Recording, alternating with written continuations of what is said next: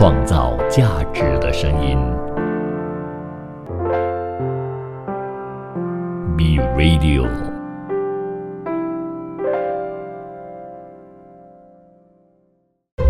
一段文字，一寸养分，一种体悟，一份感动。儿童文学品读会，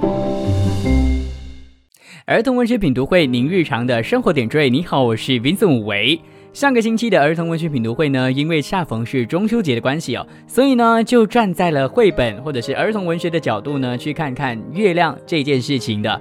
然后呢，在一个无心插柳柳成荫的一个情况之下呢，我把上一个星期的节目呢分成了2大半一半呢是会在空中就是跟大家分享儿童文学啊，分享绘本，另外一半呢我就请来了月光会中秋合集的相关人士呢，上到我的节目当中，给大家用儿童文学的角度，用歌词的角度呢，去分享这张合集当中的点点滴滴的。所以其实上个星期呢，稍微比较可惜一点点的事情就是呢，因为我请了嘉宾嘛，那节目变得更加的丰富呢。不过呢，也因此没有办法呢，在空中跟大家分享更多跟月亮有关系的一些作品的。所以今天呢Vincent 呢又要在这边非常过分的做第2集啦。所以今天的标题是中秋佳节倍思亲，儿童文学中的月亮2好啦，那今天第一部作品要给大家分享的呢，它的书名并没有月亮2个字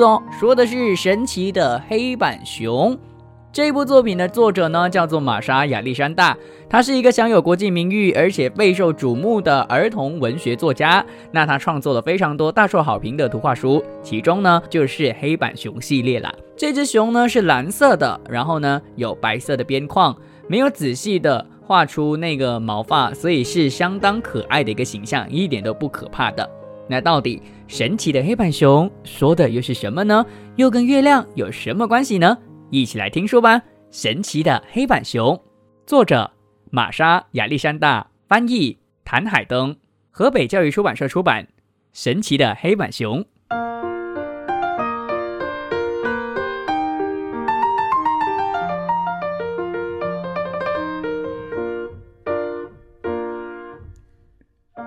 爸爸，月亮上好像很好玩呢，我们可以去那里吗？可是安安，我不知道怎么建造太空船啊。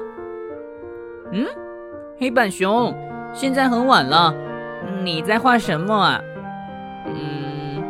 一艘太空船。你正在换零件吗？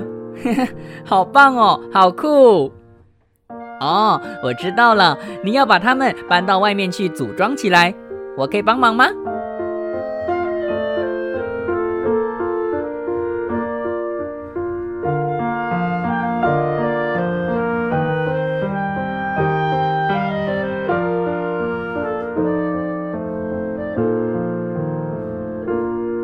咦，我们成功了！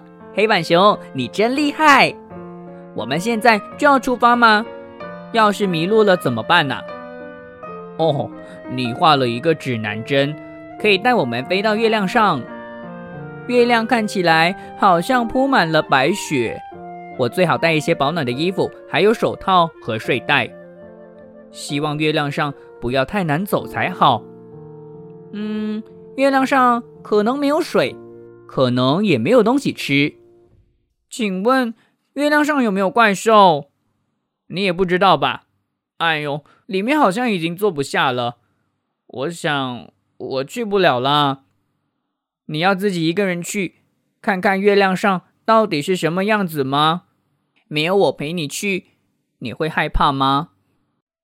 小心一点，可别撞上星星哦。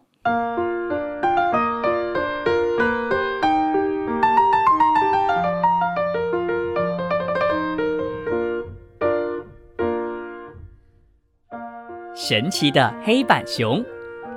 大家或许会觉得这部作品好像没有结局，对吧？其实是有的，只是因为儿童文学品读会的这个原则呢，就是我坚持只读文字，不给大家添油添醋的。其实呢，在这部作品的结尾是有一个非常完整的结局的。你会发现到最后几个画面呢，它很真实的画出了什么呢？就是那只熊，它去完了月亮之后呢，它偷偷摸摸的回到了房间，还把一颗星星放在了这位小男孩的背上。当然啦，最重要的重点就是这一只它怎么说都是从黑板出来的黑板熊嘛，所以呢，它在回到房间的时候啊，它在房间上留下了非常多的脚印，它回到了黑板当中。其实这部作品呢，让我想起了蜡笔小新去年2020年的电影叫做《我的蜡笔王国》。主要呢就是小新啊，他拿了一支可以画出真实事物的蜡笔，然后拯救世界的。而黑板熊也一样的啦，它本身呢可能就是黑板世界当中或是黑板世界当中的一个人物，所以他所画出来的东西呢都是天马行空的，包括他画了一个太空船啊，他画了一个指南针等等的。我觉得这些呢都是这部作品呢值得让孩子去感受的一些事情最重要的就是这一部作品，你会发现到我在剪辑的时候，我在搭配音乐的时候呢，我会留一些空白让你们去想象的嘛。主要是因为呢那边有画面，而那些画面完全没有文字，所以呢我就用音乐的方式呢让大家稍微的去感受一下到底会发生什么事情的。我在这边呢就稍微的举个例子，其中一幕呢就是这个黑板熊呢它从黑板出来，然后呢它伸了个懒腰。其实你身为家长或者是老师，你在读这本书的时候呢，你并不需要去引导孩子，比如说突然停下来说来谁出来啦，不用去说这些话的，因为你要永远的相信绘本当中的图是会说话的，而孩子他一定可以接收得到。这就是为什么我选择用简读的方式，也就是我完全不加油加醋的方式呢，在空中给大家最纯粹的朗读啦。那当然这部作品还有一个最值得去推荐的原因，是因为它真的整部作品呢都站在儿童本位去创作的。孩子在跟这个黑板熊沟通的过程当中，你会感受得到孩子那种单纯以及快乐的。当然最后更加值得去推荐的其实是它开放式的结局。虽然到最后呢这只熊它回到来卧室了，但是它到底有没有去到月球呢？其实在故事当中是没有交代的，所以这件事情就让它的结局更加的有张力，因为呢所有的想象都留给孩子自己去脑补。推荐大家这部作品《神奇的黑板熊》，创造价值的声音。B Radio。儿童文学品读会，您日常的生活点缀。你好，我是 Vincent 武维。到底接下来这部作品会说些什么呢？我直接开始，因为它的长度有点长，说的是《月光男孩》，作者伊普劳庞·奥尔森，翻译杨玲玲、彭毅，长江少年儿童出版社出版。《月光男孩》。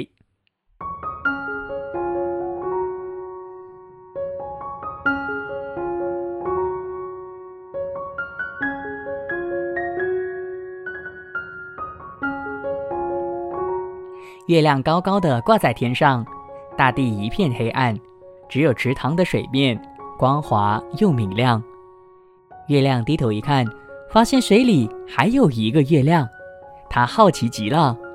一个月圆之夜，月亮叫来了月光男孩，对他说：你能不能到下面一趟，把另外一个月亮给我带回来啊？我想见见他。月光男孩想见见他，就说：好啊，那我去了。他立刻找来了一个过去装星星的篮子，我会把另外一个月亮装在篮子里带回来。说完他就朝下跑去，一不小心就踢到了一颗小星星，把它变成了一颗流星，可他自己并没有看到。他看到下面有一朵云，就想躺在上面一定很柔软，我该躺下来在上面歇一会儿。可那朵云实在太软了，他直接从云里掉了下来。当他从云层上面钻出来的时候，浑身都湿透了。在云层的下面，他遇到了一架大飞机。飞机上的大人都忙着想自己的事情，没有人看到他。不过有一个女孩看到了，她说：我看到飞机外有一个男孩。当然大人根本就不信。突然一阵狂风吹过，嗖的把他吹到了一边，接着又吹了一阵狂风，他继续的往下飘，碰到了一个风筝。他心想，我可不愿意把这个可怕的东西带回家呢。幸亏他被拴住了。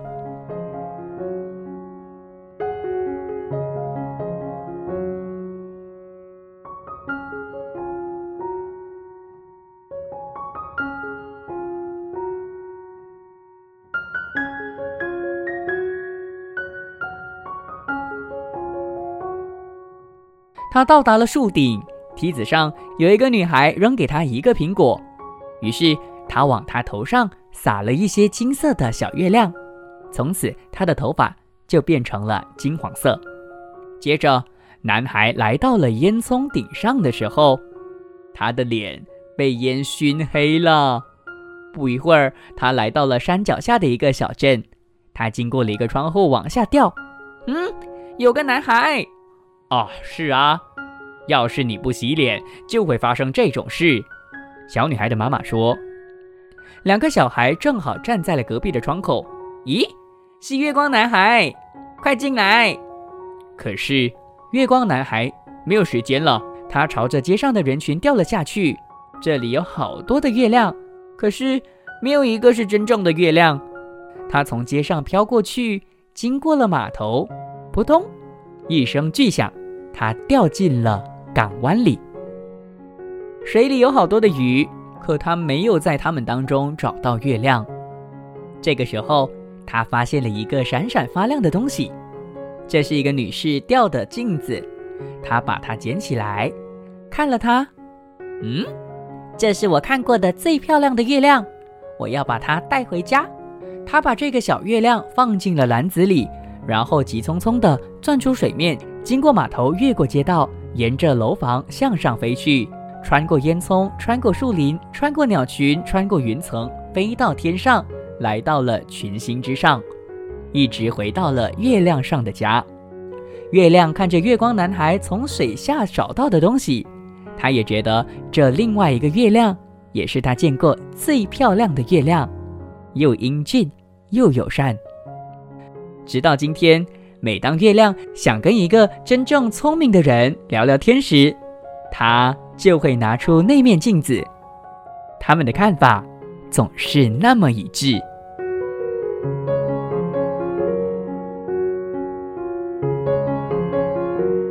月光男孩，其实这部作品呢，在天马行空的背后呢，藏着非常非常多暗讽社会的现实面哦。比如说呢，在飞机的时候啊，有大人看到孩子在外面从天空往下掉的时候呢，竟然没有人要理会他哦。其实呢，就暗讽着我们生活当中啊，因为忙碌太久没有看天空了，所以呢，根本就不会相信这些事情会发生的。所以我觉得这部作品呢，就像绘本大师曾经说过的，绘本就是一个适合0岁到99岁的人都适合看的书。不管你在哪一个年龄看呢，你其实看这部作品呢，你都会有不同的一个感受跟感觉的。当然孩子呢，就是纯粹的会跟着这个月光男孩一起去冒险而已，但是大人呢，在过程当中啊，却会发现到很多在现实社会当中的一些现状，比如说焦虑呀，或是浮躁的心情。反正呢，在这部作品的背后，如果大人因为有一些生命的经历呢，你会稍微的感受得到作者其实要在里面表达的东西是什么的。反正啊，月光男孩这个作品呢，虽然没有多少逻辑上的思维或者是构思哦，但是呢，却获得非常强烈的推荐。原因就是我刚刚说的，成年人看了它之后呢，会对人生有所思考。而当然，我也不要在这边呢，给大家深深的去分析到底里头有什么哲理的。如果你有机会的话呢，把这本书买回家，你的孩子会想象，你的孩子会享受，你的孩子会享受，你自己呢也会在这部作品当中得到非常非常多的启示的。最后呢，想要跟大家说的就是啊，说到月亮的话呢，大家自然而然会想到背景色应该就是深蓝色，对不对？不过呢，这部作品的背景色却打破了你对于月亮在晚上的那种感觉哦。它整部作品的背景色呢是浅蓝色的，而浅蓝色呢就让到这部作品更加的有魅力了。更重要的就是这部作品它其实是长形的，所以呢非常符合那种月光男孩从天空掉下来的这种情节，让你呢除了看书，你还可以能够去享受翻书和感觉得到它真的从高高的地方掉下来的感觉啦。创造价值的声音 Be Radio 儿童文学品读会，您日常的生活点缀。你好，我是 Vincent 韦。今天的儿童文学品读会的主题呢，是想要借助儿童文学的视角去看看月亮的形象。接下来这部作品呢，其实啊，月亮好像不是主角，但是呢，他们却在月亮或者是月光下呢，去做一件我觉得现在的孩子比较少会做的一件事情，然后呢，从中的跟他的爸爸呢，一起度过一个非常美好的一个晚上。说的这部作品呢，叫做《月下看猫头鹰》。为什么他们要去看猫头鹰呢？而在看的过程当中，又发生了什么事情呢？先给大家介绍作者好了。这一部作品的文是由一位叫做简约伦的作者所创作的书。他是1939年的2月11号出生在美国纽约的美国人。他也曾经呢担任过儿童书画家协会的会长、美国科幻作家协会会长，被美国的这个新闻周刊誉为美国的安徒生以及20世纪的伊索。那他的童书代表作呢有非常非常多在这边呢就不要给大家赘述了，反正呢也会发现到他其中一个代表作就是《月下看猫头鹰》，而这部作品呢得到了1988年的凯迪克金奖。那大家如果是儿童文学品读会的一路以来的听众的话呢，都知道了，其实凯迪克金奖呢就有一点像是绘本界当中的奥斯卡奖。反正呢得过凯迪克金奖的作品呢都不会是一部完全没有意义的作品。反正再总的来说，简约伦这位作者呢，他是全世界拥有数以千计甚至数以亿计的读者的一位作者。那到底月下看猫头鹰会是怎样的作品呢？我先跟大家说，它是一部非常温馨的作品，而且呢因为它有点长，所以呢与其说它是一本绘本，倒不如说它是有图的桥梁书。桥梁书就是介于小说跟绘本中间的书啦。那因为它有点长，所以呢我会把它分成2段的，所以大家一定要继续的留守创造价值的声音 Be Radio。 那现在呢就直接给大家朗读啦，因为我会分成2段，所以大家一定要2段都听，不然你如果从下一段开始听的话呢，你会不知道到底前面发生了什么事情。一起来听书吧。月下看猫头鹰，文简约伦，图约翰秀，翻译林良，明天出版社出版。月下看猫头鹰。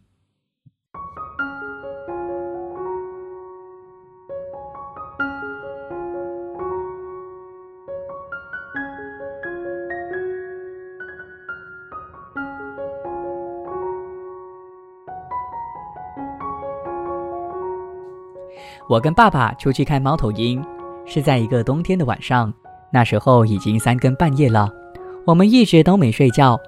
外面没有风，那些大树直挺挺地站着，像一座座高大的雕像。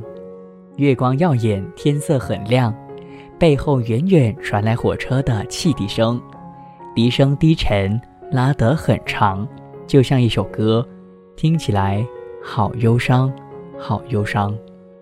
爸爸早把我的毛线帽拉低，盖住我的耳朵，但是隔着帽子，我还是听得到声音。农场里的一只狗听着汽笛叫了起来，接着第2只狗也叫了。火车和狗齐声唱歌，唱了好一阵子，闹声消失以后，四周静极了，就像在梦里。爸爸还有我一直向着树林走去。我们沙沙沙地踩着松脆的雪，留下小小的灰色脚印。爸爸在地上拖着长长的影子，我的影子却又短又圆。隔不多久，我就得奔跑几步才能跟上爸爸。我那又短又圆的影子也跟着我跌跌撞撞，但是我没喊累。出去看猫头鹰就得保持安静，爸爸一直就是这么说的。我跟着爸爸一起去看猫头鹰，已经盼望了好久好久了。我们走到了松林地带，爸爸举手做了个手势。爸爸向上看，好像在找天上的星星，又像在查看空中的一张地图。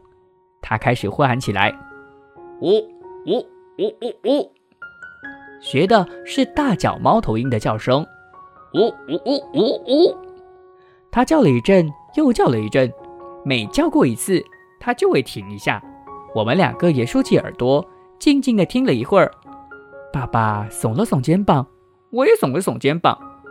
我并不难过，我的几个哥哥都说过，猫头鹰是有时候出现，有时候不出现的。我们再往前走，我感觉得出天气的寒冷，就像有人用冰冷的手掌按着我的背上。我的鼻子，我的脸颊里热外冷，冻得发疼。但是我一句抱怨的话也没有说。出去看猫头鹰一定要安静，一定要坚强。我们走进了树林，那些树影比我看过的任何东西都还要阴暗，遮掩了地上的白雪。深更半夜，会不会有什么东西躲在黑黑的大树背后呢？我问都没问，出去看猫头鹰，一定要勇敢。我们来到了黑森林中的一片空地，月亮高高挂在天空，月光就像对准这空地中央照下来。月光下的雪看起来比瓷碗里的牛奶还要白。我喘着粗气，爸爸听见了，做手势叫我别出声。我赶紧用手套捂住我的嘴，爸爸又呼唤了起来，呼呼呼呼呼。我全神贯注地听着看着，在这冷空气中听得耳朵发疼，看得双眼蒙上了一层雾。爸爸扬起了脸，打算再呼唤一次，但他没有开口。接着传来了一阵声音，呼呼呼呼。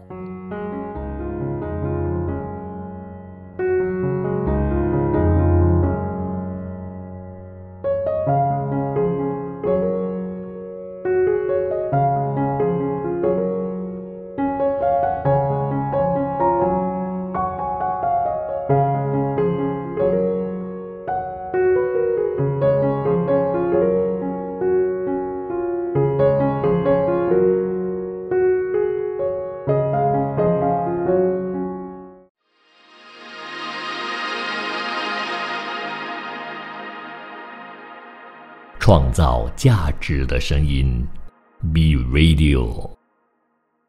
月下看猫头鹰，文简约伦，图约翰秀，翻译林良，明天出版社出版。月下看猫头鹰。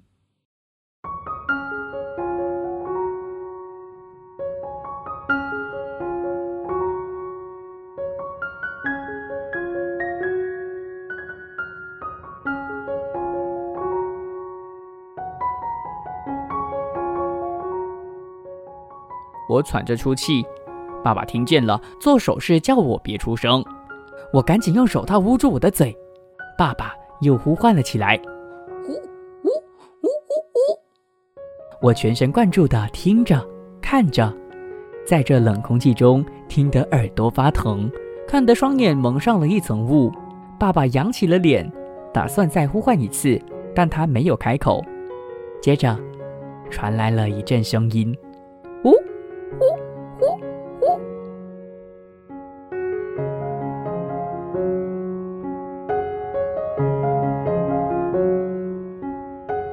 从草地边缘树丛上面传来的是猫头鹰的叫声，越来越近了。草地上却没有一点动静。突然间，一个猫头鹰的影子从地上的大树影里分离出来，向着我们的头顶飞了过来。我们看着，嘴里发热却不出声，许多想说的话一句也没说。飞过来的黑影也发出了叫声。爸爸打开了自己的大手电筒，正好照到了那只刚好落在树枝上的猫头鹰。我们跟那只猫头鹰，你看我，我看你，看了1分钟、3分钟，或者足足看了100分钟也说不定。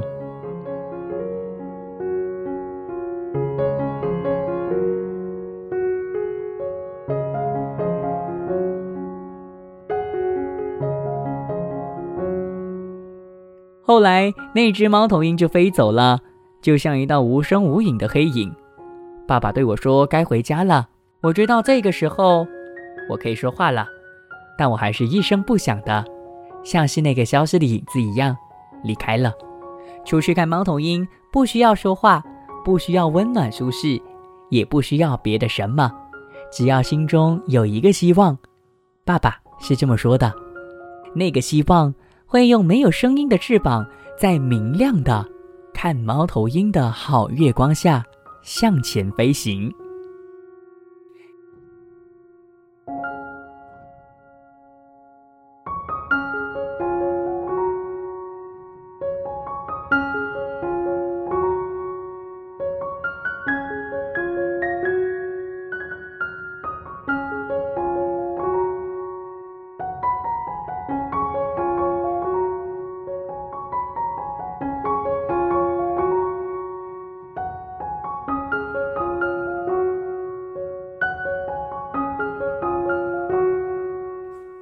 月光下看猫头鹰。这一部作品呢，的确啊，老实说呢，月光根本就不是主角。不过呢，这整部作品呢，也因为有月光，才有那个非常温暖的气氛被塑造出来的。猫头鹰或许给大家的感觉就是很诡异、很可怕嘛，但是呢，也因为有月光的包装以及呵护啊，让猫头鹰呢变得不那么可怕了。所以啊，就像我说的，这部作品呢，其实是非常非常温暖的一部作品。再来，这部作品为什么值得推荐呢？上一段我其实有跟大家说了，它可以说是一个有图的桥梁书，里面的文字啊，我相信大家用听的都听得出来，我读也读得非常的开心，因为它完全符合了文学的特色，可以促进孩子在写作啊，或者是在这个思考上的一些刺激的。重点就是啊，我觉得呢，从这部作品呢，可以能够打开孩子的五感。马来西亚是没有冬天的嘛，所以透过读这本书呢，你其实可以感受得到冬天到底有多冷。你需要呢把绒毛帽呢给往下拉，然后呢甚至会觉得鼻子啊或是嘴巴呢都疼痛等等的，这些呢就是可以从绘本当中或是书当中去感受，从中呢打开孩子的五感。而我觉得，如果你一直在担心你的孩子没有办法写作的话呢，从读书就可以能够打开他的五感，打开五感之后，自然而然的就会写作了。这部作品呢，还有另外一个最重要的特色是什么呢？其实你可以在过程当中感受到这个小女孩，她就是一直不放弃的去追梦。这个开关以后的梦，也就是看猫头鹰啦。从这个细腻的故事当中啊，你会感觉得到，他就算呢在过程当中很辛苦，他都不抱怨。这一点呢，就是这部作品最大的一个最深的价值观啦。当然啦，最值得我们享受的就是啊，你可以从这部作品当中感受到爸爸在孩子心中种下的那个非常美好的一个愿望或者是回忆的。爸爸呢，他好像在这个大家的这个世界当中都会觉得很严肃啊等等的，但是呢，其实爸爸正在用一个他自己觉得他相信的一个方式呢，去陪伴着孩子去实现看到猫头鹰的这个愿望，而在过程当中呢，还教会了孩子怎么样去坦然的面对生活当中的种种挑战。所以我觉得这部作品呢，除了可以能够让你感受到月光的温暖啊，以及在冬天的那种感觉之外呢，你还可以感受得到很不一样的父爱啦。所以这部作品呢，其实真的是一部非常非常值得推荐、值得收藏的一部作品。它也不是贸贸然的、莫名其妙的就得到了凯迪克金奖，也因为它的文字啊、它的画面都非常非常的棒，所以才有办法得到1988年凯迪克金奖啦。如果啊你在生活当中你想要读绘本给你的孩子听，但你又不懂怎么选的话呢，其实啊，你可以注意封面，我也曾经在儿童文学品读会说了很多次的。如果封面有一个圆形的、一个金色的一个 logo， 上面写着凯迪克金奖的话，或是凯迪克银奖的话，你都可以把它买回家，因为得过奖的作品必定会让你的孩子有满满的收获，甚至是给你这个大人也有满满的收获。推荐大家月下看猫头鹰，创造价值的声音。B Radio